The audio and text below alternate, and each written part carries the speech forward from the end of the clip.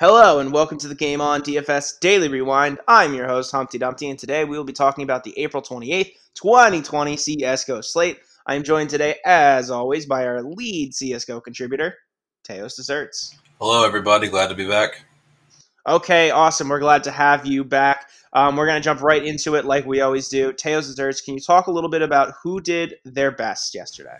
Yeah, sure thing. So the first thing I just wanted to talk about is that yesterday was a lot of games going on. I think there were 9 total for ESL, ignoring the Brazilian tournament that no one cares about. You had the early slate and then the main slate. We included every player that played yesterday on our chart here.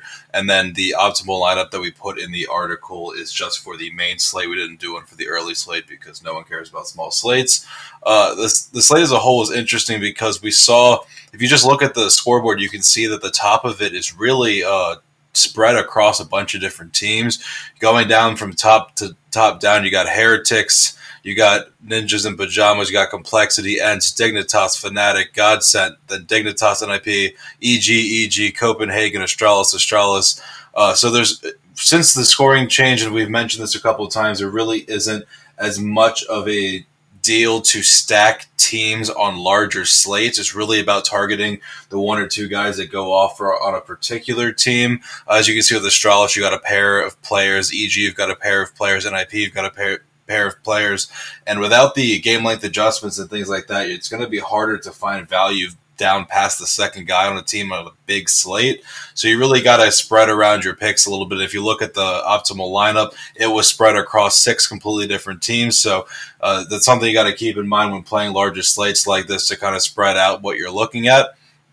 To be more specific on who did the best, Mako was by far the number one player of the day from Heretics, scoring 122.5 fantasy points. This is a guy that we've been targeting a lot in our articles, mentioning he was really underpriced, has been performing really, really well for a Heretics team that's been hot.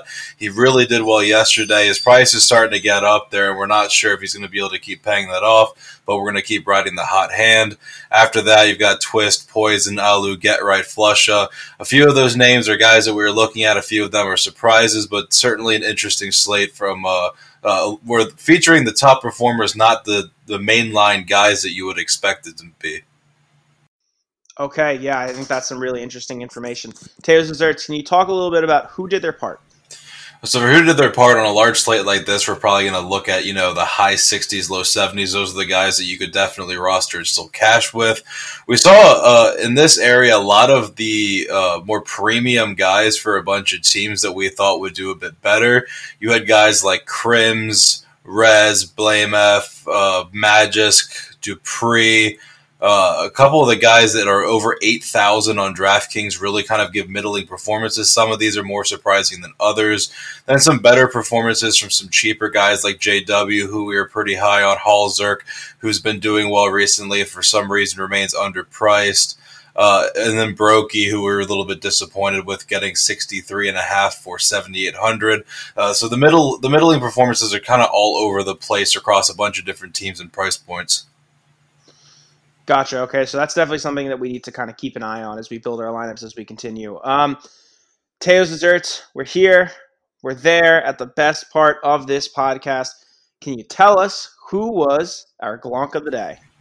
Sure, and I'd love to give it to an organization as a whole. I know when we put out our article, when you were double-checking, proofreading, all that fun stuff, you were a little bit cautious about how pessimistic and rude I was about Orglist as a team. You were saying, you should do a little bit more analysis. You should give them a little bit more feedback. And then, they decided to just give up as an organization and literally quit the tournament.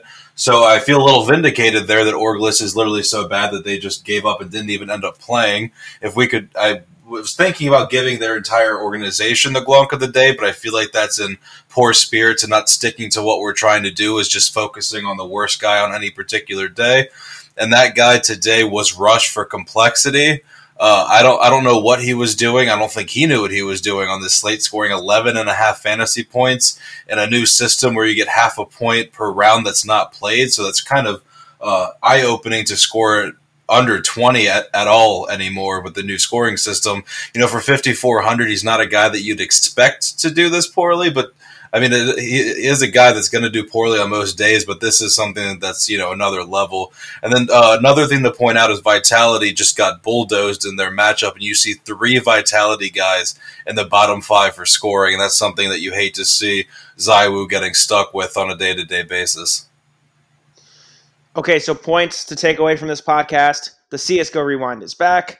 Teo's Desserts is coming back snarkier than ever, but also more correct than ever. So there's that as well. So thank you, Teo's Desserts, for being with us. Do you have any final thoughts before we go ahead and close out?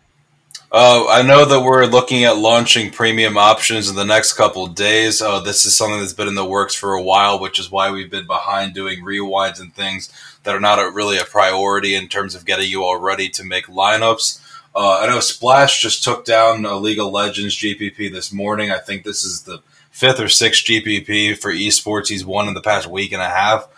So he's on a nice roll. He's really the guy that kind of puts the data and the information into our laps to be able to put these articles together. So hopefully his success will be everyone else's success that's reading our content. Hopefully we can get a lot of you to subscribe and support the hours of work we put into this.